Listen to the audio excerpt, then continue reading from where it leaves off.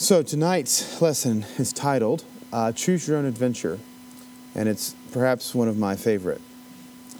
Choose Your Own Adventure, as a title, is borrowed from a type of children's literature that was extraordinarily popular in the 1970s and 80s. Curious if anybody's familiar with it. 1, 2, 3, 4, 5, yeah.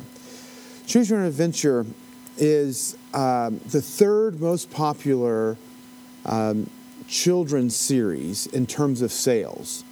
Only the Harry Potter, which who can compete with Harry Potter, and Goosebumps was number 2, and then the Choose Your Own Adventure is number 3. There were a lot of novels, I'm not even exactly sure how many, that were produced from the years 1979 to 1999. They were short little novels made for younger children, really, or that kind of invited them into the reading process. A couple of things that mark them. One of them, they were written in the second person, so that as you read them, it was as though you were the protagonist of the story. You were going here and meeting this professor, or going there and meeting that detective, or going somewhere else and meeting another character in the story. And another very interesting part of it is that you wouldn't read them straight through, kind of beginning to end, but there were some opportunities to make choices. So, for example, in The Lost Jewels of Naboudi, the first set of choices posed the following options. If you agree to go on tomorrow's plane for Paris, turn to page 4. If you demand more time, information, and extra help, turn to page 7. And so you would make these decisions, and then as you turn to these different pages, different things would happen. So sometimes things would turn out badly, like you'd end up dying, and you could come back and make a different choice, and something else would happen. Sometimes you would get stuck in a loop, where it would just kind of loop you back, like you go back to page 13, and you go back to page 13, and so you'd have to go further back to take a different choice to avoid the loop. There's often kind of alternative endings to the story. I loved them. I thought they were great. I still think they're great. Really. There's a number of ways in which I think reading the book of Revelation could be seen, or we could use some of the same reading strategies from Choose Your Own Adventure when we read the book of Revelation. And I'd like to highlight some of those for us tonight. The first is that whole idea of second person point of view. So when you read Scripture, I suspect that you read it with a certain kind of participatory hermeneutic. That is, you don't just read it as a history book, or you don't even read it just as a religious book. You read it as though it was written for you. Like it wasn't just written for someone else, but of the people that Scripture was written for, it includes us. And so we read it like it's written to us and for us. And when we see things prescribed, we try and follow them. We see things described, we try and mimic them often. And so this certainly happens a few times in Scripture and also in the book of Revelation. There's one kind of explicit place where there's a narrative being told in Scripture and the fourth wall is broken, where it's not just the narrator and the characters in the story, but the narrator kind of speaks to the reader. In Mark chapter 13, verse 14, it says, "Let the reader beware." Let the reader understand. It's those times like if you're watching a TV show or a movie where the character kind of turns and looks directly into the camera and talks to you, kind of breaking that idea that you're just spectator, but that rather kind of pulling you in to be a participant. And in Revelation, we don't get that exactly, but we get something close a couple of times. In chapter 13, verse 18, it says this calls for wisdom. Let the one who has insight calculate the number of the beast, for it is the number of a person, and that number is 666. Of course, we've talked about that idea a few nights ago or a few weeks ago. But you get this idea that it's speaking to the reader. It's kind of acknowledging your existence and calling on you to participate. Something similar happens at the end of the book where we get this kind of list of imperatives. Chapter 22, verse 17. The Spirit and the bride say, come. And let him who hears say, come. And let him who is thirsty come. And let him who desires the waters of life without price. So, those first two, the prayer of the Spirit and the church seem to be directed to Jesus to come. But those last two are kind of directed toward the readers.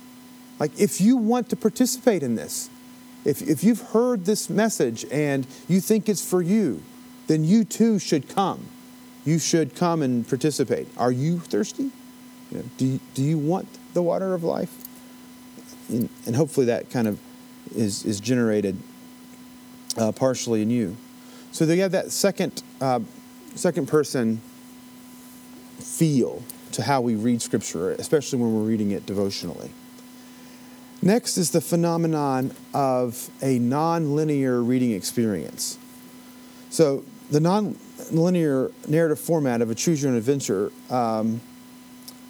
works like this. So in the first page of a Choose Your Own Adventure, you often get reading instructions. So we don't get reading instructions with Scripture. There's no part of Scripture that says, okay, this is how you read the Psalms. This is how you read the parables of Jesus. This is how you read the letters of Paul. They're just there. And we have to kind of learn, or we guess, well, how do you read this type of literature? So there's these instructions. So this also comes from the Lost Jewels of Nabuti. It says, do not read this book straight through from beginning to end. Exclamation point. These pages contain many different adventures in your search. From time to time, as you read along, you will be asked to make a choice. Your choice may lead to success or failure. Remember, think carefully before you make a move. Danger lurks at every turn. So it'd be nice if we had some instructions on how to read the book of Revelation, I think. It doesn't come with some. I've often thought about writing a few and kind of inserting it like in a study Bible format, but just kind of putting in a dialogue box in the translation. Okay, this next section needs to be read with this bit over here, not this bit over there, because if you start with Revelation and you read it straight through, I think you could easily get confused if you don't know kind of what pieces go where. Because there's a lot of flashbacks and there's a lot of foreshadowings. How's the story going to end? Well, we're told in chapter 7 that they all stand before the throne and before the Lamb. This great multitude, more than anybody can count, from every tribe, language, people, and nation, and they've washed their robes and made them white in the blood of the Lamb. Wow, that sounds like the end of the story. And that is how the story eventually ends. So why are we being told that all the way in chapter 7? We get another glimpse at the end of chapter 11. It says, the kingdom of God and his Christ has become the kingdom of the world. Heaven has come to earth. Thy kingdom come, thy will be done on earth as it is in heaven. And the prayers being answered. And the 24 elders give thanks and praise the Lord God Almighty, the one who is and who was, for he has taken his great power and he's begun to reign. Now, if that's not a picture of the end, and it says the wicked are judged, the righteous are rewarded. And then there's this little fanfare. There's like a musical prelude, fade to black. Run the credits. That's the end of the story, right? Except we're only halfway through. We get the end of the story again in chapter 16. Same fanfare gets played again. It's like when you're watching a movie or TV show, what's going to happen? Does anybody watch Planet Earth when it came out about 10 years ago? There were like 10 episodes, I think. Pretty amazing sights of animals. Yeah, no? So there's a new one, Planet Earth 2. And so far, I think just the one episode's come out, but the others will roll out here shortly. I was watching the other day, and oh my goodness, I was really rooting for this little lizard. He's getting chased by these snakes, and they get laid. They get laid like down in the sand, and all the adults are over on the shore. And so the lizard hatches, and when it pops up out of the sand, these snakes come after it. And it's got this one chance to get out of there and get to the shore, or else it gets eaten. And they showed 3 of them or 4 of them get eaten. And I'm watching this last one, and they put this beautiful music to it, and it's kind of, yeah, the kind of percussion, and you think, oh no, the lizard's gonna die. Then he got away. It was great. You should watch it. I said all that to say this. When you listen to certain music, what's going to happen. You know whether or not the character is going to live or die based on the sound of the music. Revelation actually has that in it. It has this, I'll call it Sinai music. Not because, well, you might think, but because it sounds like Mount Sinai. So in chapter 4 and 5, when we first have this throne room vision of God, we hear voices and thunder. Boom, boom, right? It definitely sounds like Exodus and Moses' experience on the mountain. Then, at the end of the 7 seals, at the end of the 7 trumpets, and at the end of the 7 bowls, that same soundtrack, that same music gets played. Sound, thunder, earthquake. Sound, sounds, thunder, voices, earthquake. Sound, thunder, voices, earthquake, heavy hail. So each time we hear like more of the soundtrack, so to speak, right? But it's just kind of this literary way of tying those sections together, letting you know that this bit goes with that previous bit when we heard that music before. Like Revelation is so sensual. There's so much that we see, we smell, we taste, we feel. It might be better performed than it would simply be read because it's so sensual. When I teach Revelation at the college, I use a little handout. I thought about using it tonight, but I didn't want to take up all of our time. But I give a little section, and I'll just read a bit of it to you. At the end of each of the 7 messages, there's a promise of one who conquers. If you conquer, then you'll receive a prize. However, there are no instructions about how to conquer. For example, in chapter 3, verse 5, you are promised to receive a white robe if you conquer. If John had been writing a Choose Your Own Adventure, then the promise to the conqueror would have been followed by a set of questions. If you want to know how to conquer, turn to Revelation 12, verse 11. That was our lesson from last week. By the blood of the Lamb, the word of their testimony, loving their lives, not even unto death. Or if you want to know more about your reward, turn to Revelation 6, 9 through 11, which is a story of the kind of martyrs crying out underneath the altar. If you choose to learn how to conquer, then you discover in Revelation 12:11 that conquering is only possible through the blood of the Lamb, the word of their testimony, and not loving their life so much as to shrink from death. You might wonder whether the final part of this verse is an exaggeration. Do you really have to be willing to die, or is this simply a hyperbole for boldness of witness? If you had chosen the second option and turned to Revelation 6, 9 through 11, you would have discovered that the possibility of your death was not an overstatement.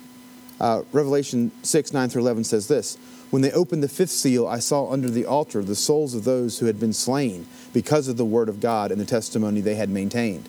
They called out in a loud voice, "How long, sovereign Lord, how holy and true, until you judge the inhabitants of the earth and avenge our blood?" Then each of them was given a white robe, and they were told to wait a little longer, until the full number of their fellow servants, their brothers and sisters, were killed just as they had been. I'm guessing that your own death was not exactly what you first thought when you were told that you would be getting a reward for conquering. At this point, you were offered a new selection of options. If you're very scared and you would like to know how the story ends, turn to chapter 7, verse 14. Or if you're feeling brave and you'd like to see what role you will play before the end, turn to Revelation 19:14. In the first scenario, you learn that apparently the final number of the witnesses is eventually complete and is actually an innumerable multitude.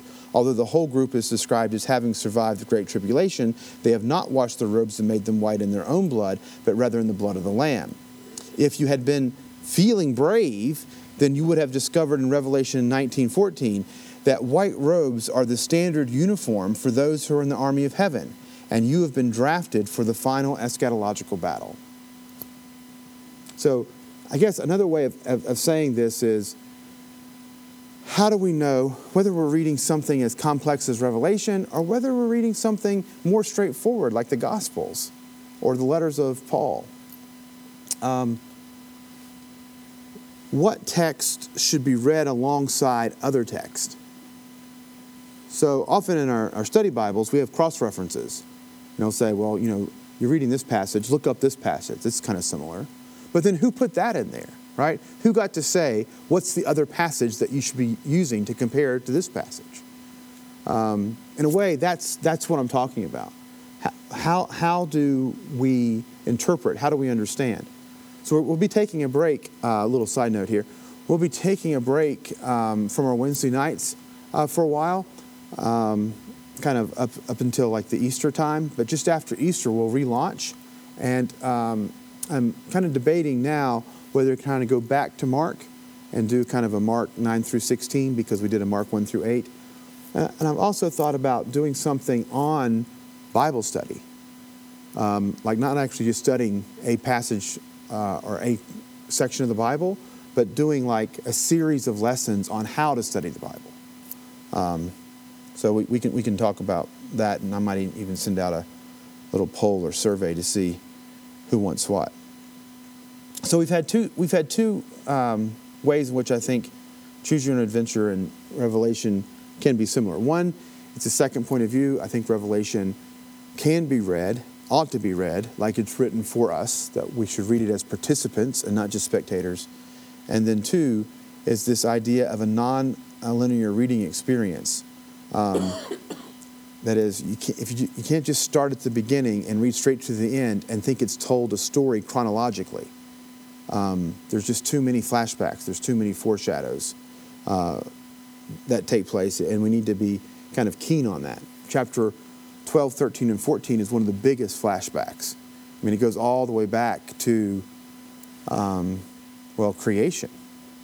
There's a serpent and a woman, and they're in conflict. And the serpent wants to kill the child of the woman. Except the child of the woman, who's going to rule the world with a rod of iron, is taken up into heaven. It's like we get like the whole history of salvation in, a few verses. Our third category, though, moving forward, is this idea of looping.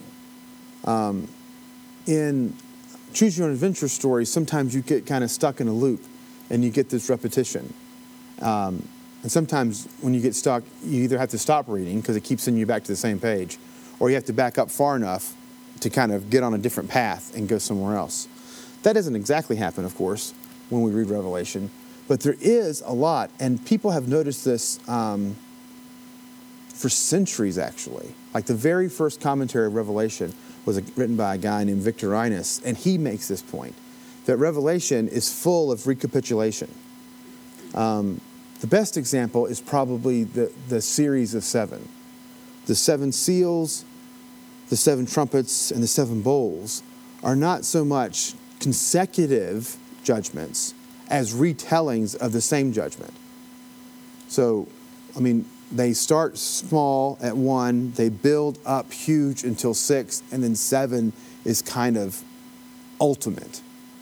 And so in each case, you start 1, it starts slow, it builds, 6 becomes this kind of big thing, but then 7 is kind of this ultimate thing.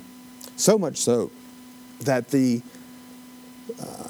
trumpets and the bowls are almost identical. Like it's a judgment on the sun, it's a judgment on the sky, it's a judgment on the sea, it's a judgment on the rivers. Like this, it's the same order. And at one point, it's like a quarter of the earth is being harmed. At another point, it's like a half. And then there's another kind of a reference to a third series of 7, which would have included 4 total, but a third one in between what we know as 2 and 3, called 7 Thunders. 7 thunders John hears when he sees the angel in chapter 10, but the angel says, "Oh, don't worry about writing that down. We got time for that." And then the last 7 is the bowls. So it looks as though John experiences seals, trumpets, thunders, bowls, which makes more sense in the numerology of Revelation, because he likes 4 is kind of the number of the earth, and he likes to use 4 this, 4 that, 4 the other. But it didn't make sense otherwise. And so you end up getting a reference to it, but you don't actually hear them. But the first one, a quarter of things are destroyed. The second, half of things are destroyed. If we're following it, it would have been 3/4. And the last one, the bowls, it is a whole. Everything gets destroyed. I mean, it's just like really apocalyptic, kind of disaster. I kind of had gotten ahead of myself, but that repetitive soundtrack is another way in which you get kind of this looping that takes place. So not only do the series of judgments don't seem to be consecutive, but rather retellings in terms of their theme and in terms of their increasing level of intensity and the fact that they all basically end the same spot. But even the music fits. So in chapter 4, verse 5, just to get it right this time, there's flashes of lightning, voices, and thunders. That's the first time we hear the soundtrack, so to speak. In chapter 8, verse 5, which is the end of the seals, there's thunders, voices, flashes of lightning, and an earthquake. In 11:19, which is the end of the trumpets, there's flashes of lightning, voices, thunders, an earthquake, and great hail. And then the big finale at the end of 16, where the final trumpet just was this voice from heaven saying, "The end." Like literally, like, you know, the old movies used to do that? Mm-hmm. Like they would say "the end," and then it would kind of just fade to black, and you'd hear the music, and the credits would roll. And it's 16:18 through 21. It says this: flashes of lightning, voices, thunders, and there was a great earthquake. Such was not since there were men upon the earth. So great an earthquake, so mighty, and great hail, and every stone about the weight of a talent. So it's just that kind of ongoing version of the song. It just kind of plays and plays and plays and rolls out there. If I were more musical, this lesson would be great. All right. There's another idea of the Choose Your Own Adventure that I think might help us get an idea of Revelation, and that's this idea of multiple paths. So it's quite obvious in a Choose Your Own Adventure that you're making choices and you're going on this path or you're going on that path. You're either going back to the library to do research or you're getting on the plane to go to Egypt or something, right? So Revelation, again, doesn't have that exactly, but what you think you're reading will affect what you see when you read. So that is, if you think what you're reading in Revelation is completely about the future, then how you read those events will be affected by your presupposition that this is still about the future. Not just the future for John when he wrote it, but the future for us when we're reading it. So chapter 1, verse 19, and this is part of the original commissioning, Jesus says to John, I want you to write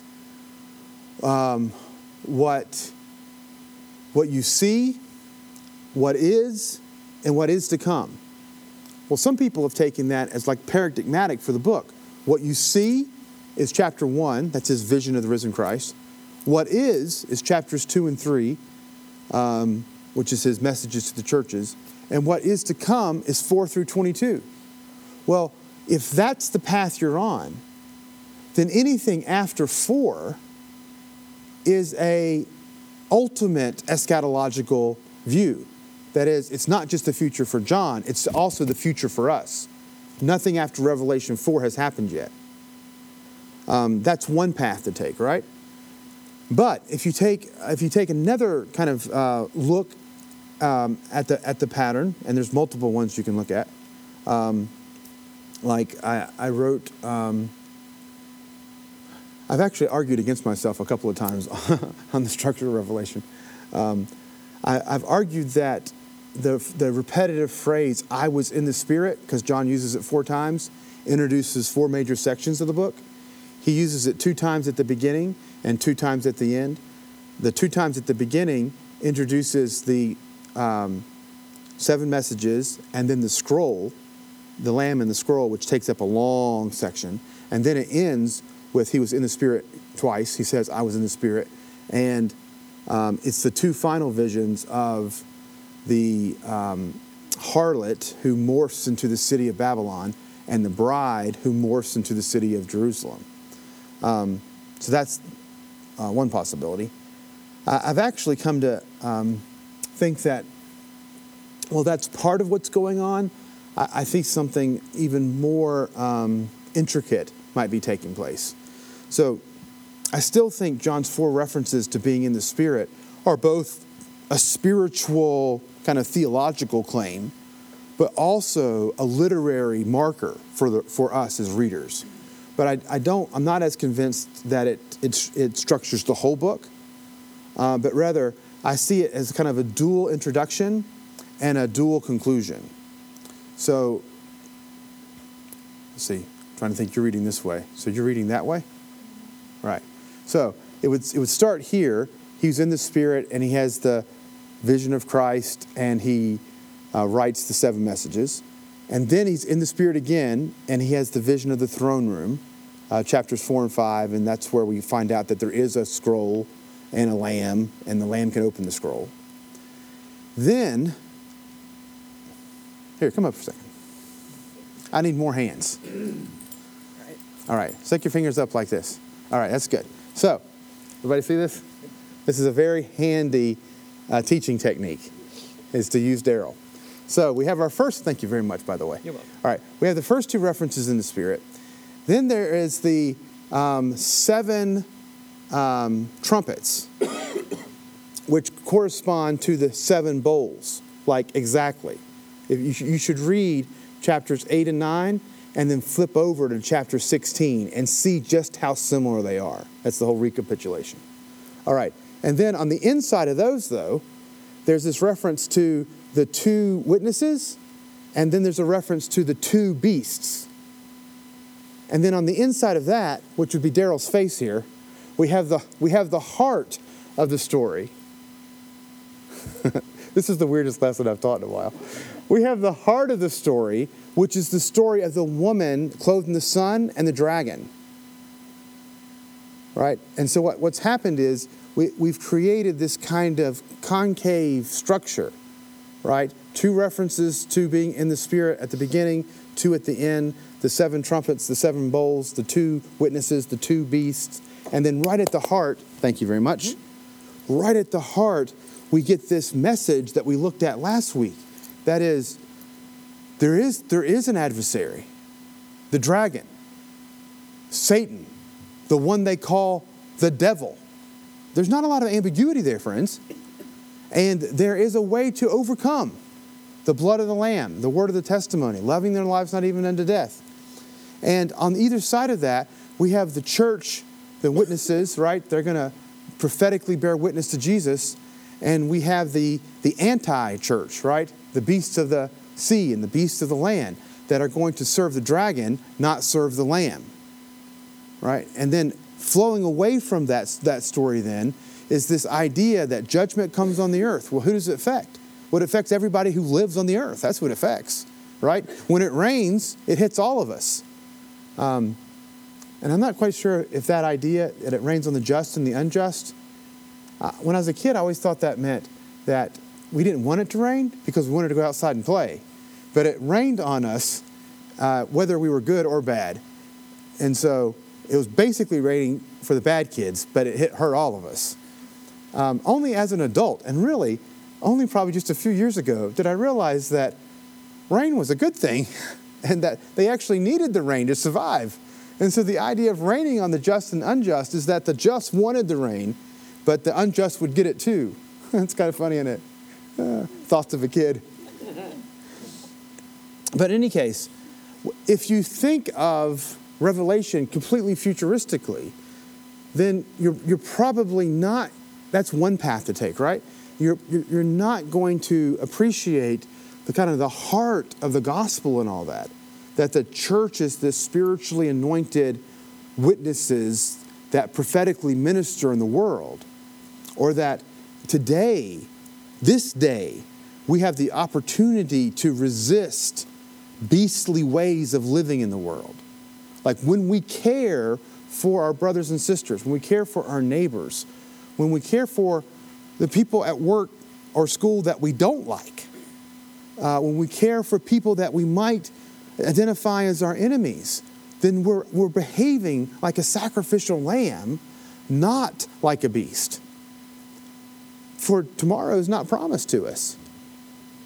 The question is, today, how will we live? And I think another path, another understanding of the structure might lead us to believe that at the very heart of this book is the very heart of the gospel. All right, one last area, and this is one that in some ways is the best fit for my analogy. Choose Your Own Adventure had multiple endings. Like some of them had as many as 40 different endings, which is one of the reasons that made the books fun to read. Because you never quite knew what was going to happen and where you were going to end and those sorts of things. Revelation, I think, also has multiple endings, but not 40. I think it primarily has two. Has two endings. Another analogy could be used. Remember when DVDs first came out, there were like the bonus features? And in the bonus features, sometimes they had like alternative endings and outtakes and director's cut commentary and this sort of things. So there was an ending that got shot, and that's the one we saw in the cinema. But then there were other endings that didn't get used, and you got to watch them on the DVD. Just a quick side note. All due respect to Peter Jackson and The Lord of the Rings, but that last one, Return of the King, they should have used about half of those endings for the director's cut. Because it kept fading to black and coming back and fading to black and coming back. And they didn't know how to end that thing. But that's just completely a side note. Just in case you haven't realized, I often teach in like a stream of consciousness that does not necessarily follow in any particular order. It just invites you to kind of come on the boat with me. And just along for the ride. Kind of like Clue, but Clue actually like released all of its endings. Yes, I really enjoyed that. So the game Clue, they made a film about it. But then they actually made different endings. So as you showed up at the cinema, in one of them, it was Colonel Mustard that did it. But in another one, it was Mrs. White that did it. And you didn't know which ending you were going to see when you showed up. That's pretty clever. So here are the two endings. I think there's two endings in Revelation. So chapters 17 through 17 and 18, and then 19 through 22, offer two parallel endings. And again, if you're reading straight through, you just kind of read both of them. But as a participatory reader, depending on how you've identified with the text, these are actually alternative paths and alternative endings that they lead you to. One of them is, they both start with these same phrases. They both start with the same phrase and they both end with the same phrase, which is nice because it fits into my theory here that these are parallel stories. So in chapter 17, verse 1, and in chapter 21, verse 9, we have these parallel introductions. The first one says, "Then came one of the seven angels who had the seven bowls, and it spoke with me, saying, 'Come, and I will show you.'" And then, 4 chapters later, it has exactly the same words. "Then came one of the seven angels who had the seven bowls, and it spoke with me, saying, 'Come, and I will show you.'" So parallel beginnings perfectly. They also have parallel endings. The first one ends saying this in chapter 19, verse 10, I fell down before his feet to worship him, but he said to me, do not do that. I am a fellow servant of you and your brothers. Worship God. And then in chapter 22, verses 8 and 9, I fell down to worship before the feet of the angel who showed me these things. And he said to me, do not do that. I'm a fellow servant of you and your brothers. Worship God. I think I heard that before. That's how that last ending ended. I'd heard the beginnings before and I heard the endings before, right? So what's going on? So not only do they have parallel beginnings and parallel endings, but our two endings both have dual imagery of a woman and a city. And it both starts with the woman and kind of morphs into the city. Both of them do. So when I say morphs, symbols in visionary apocalyptic text and prophecy as well work like, they work like your dreams. I mean, you've dreamed before that you're in one place and then all of a sudden you're in another place. That can happen in your dreams, right? That can't happen in real life. Like you can't be here one second and the next second be sitting on top of your car in the rain. But that can happen in your dreams. Right? Crazy things can happen in dreams. Crazier for some than others. We don't have to share our craziest dreams, but we all understand that the laws of physics don't apply to dreams, and the laws of physics don't apply to symbolism. So the first one, he sees this harlot, and she's riding this beast. But then, after that story goes, that kind of morphs, and it's this city, this Babylon, this kind of perfect example of the ungodly city. And the last one, he starts again with a woman, except it's not a harlot, it's a bride. But the bride almost immediately morphs into this city of the New Jerusalem. A number of years ago, I had a student produce a photo book interpreting the book of Revelation. So it was nicely bound. It had the complete text in it, but then it had these photographs that she had taken to kind of interpret the symbols in it. It was a really fine piece of work. What she did to interpret these kind of parallel endings, she had a roommate kind of dress up a bit like a floozy as a harlot, right? And she was holding a mirror, but in the mirror, instead of reflecting, from the angle, it looked like it should have reflected her face. But instead of reflecting her face, it was an ancient depiction of Babylon in the reflection. And then she had, I think it was actually a different roommate, which is unfortunate because it would have been nice that she could use the same girl since she had to be and I still to this day, when I think of that student, I think of Whore Babylon. I know, it's pretty tough. She had a different student dress up in a bride's gown, right?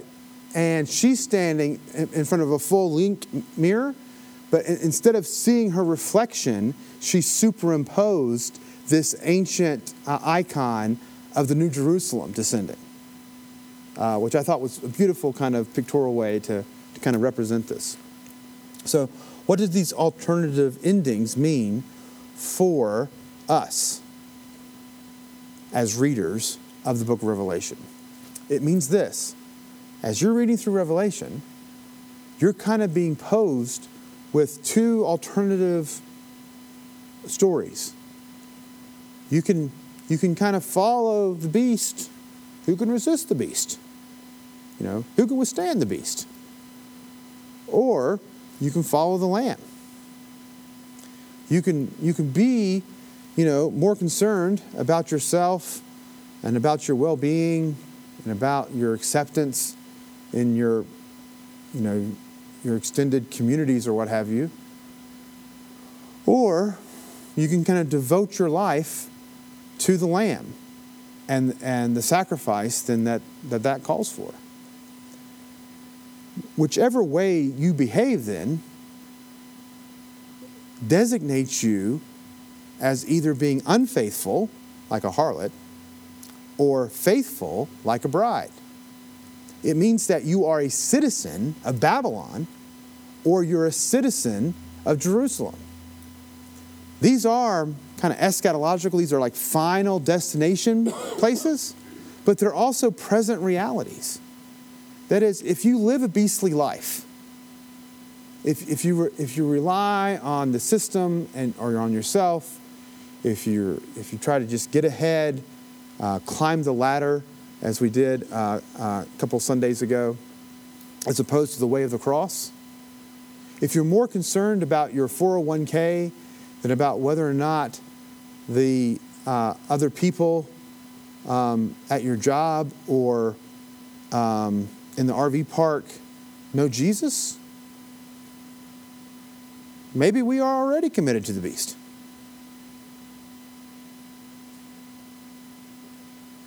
This is what I believe. I think our ultimate citizenship, though it's not yet experienced, is already being determined in our lives. What makes us fit for those destinations is the lives that we live. This is not just some future danger of a world leader who's going to come and tattoo people or cut off their heads. It's a clear and present opportunity today. So you might live in Lakeland, or Lakeland and North Carolina, or Lakeland and Chattanooga, or Lakeland and, Greg, where else do you live? Pennsylvania, or Lakeland and Zambia, or just Lakeland, or Lakeland and Virginia, I don't know. Bartow, Virginia, okay, close enough. Sorry. But I'll say this, in another real way, and I really mean that, in a real way, you're not just a citizen of the United States, you are a citizen of the New Jerusalem. If you follow the Lamb, if you believe in Jesus, if Jesus is your Savior, if He's your Lord, if you profess your faith, if you're a follower of God, then ultimately you are a citizen of the heavenly kingdom. And that is your final destination. And in a way, while you might not yet be living there, you are already a citizen of there. So Craig, your driver's license is Pennsylvania or Florida? Pennsylvania. So even though you're living here, you are legally a citizen of Pennsylvania. And I say all of us, even though we're living here, are spiritually citizens of the New Jerusalem. Unless, of course, we want to forsake God and be unfaithful and then suffer the judgment of what happens to those folks. They get eaten by the beast and they suffer through the destruction of Babylon. These are alternative endings, not to be experienced by everyone, based on how you've responded between chapters 1 and 16, then chapters 17 through 22 don't offer us something that everybody experiences, but offers us options. It's quintessential Hebrew prophecy. Repent, and A happens. Don't repent, and B happens. So is there any difference between someone who lives their entire life being the best person they can be and gives their life to God, and then the person who doesn't, and later in life? Yeah, it's a great question. So, two answers. On the one hand, I believe that the way of Jesus Christ is the best way to be human. Right? It's the best way to live. It will be the best you can be, and it will not just be better for others, but it'll be better for you. And it is what you were made for, right? So delay is of no value. However, Jesus does tell a parable about those who agreed to for a payment for the day and had worked all day, and then somebody who came at the end of the day and only worked a little bit and got the same payment that everybody else did. And they're like, what? That's not fair. which I don't necessarily think that plays out individually. I don't think that's what Jesus was talking about. I think what he was talking about was the relationship between Jews and non-Jews, and whether or not the Messiah was just here for the Jews or here for the whole world.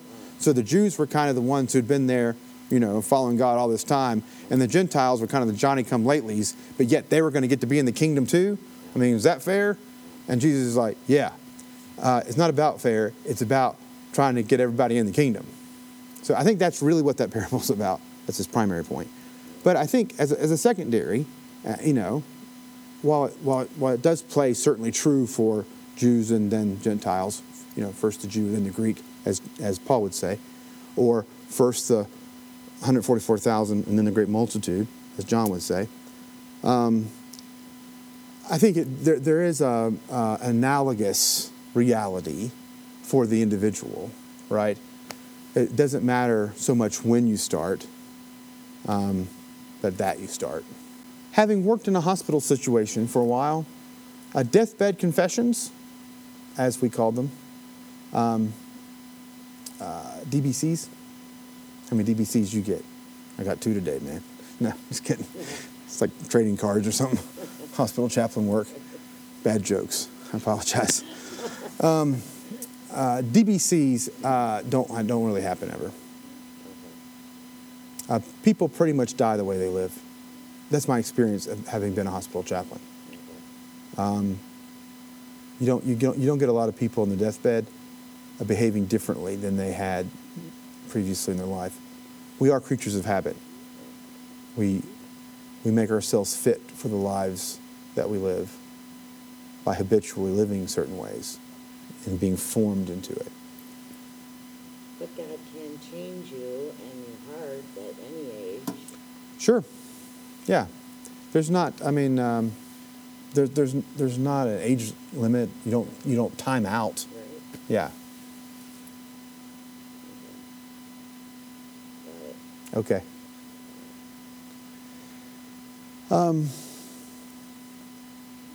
Other questions or comments?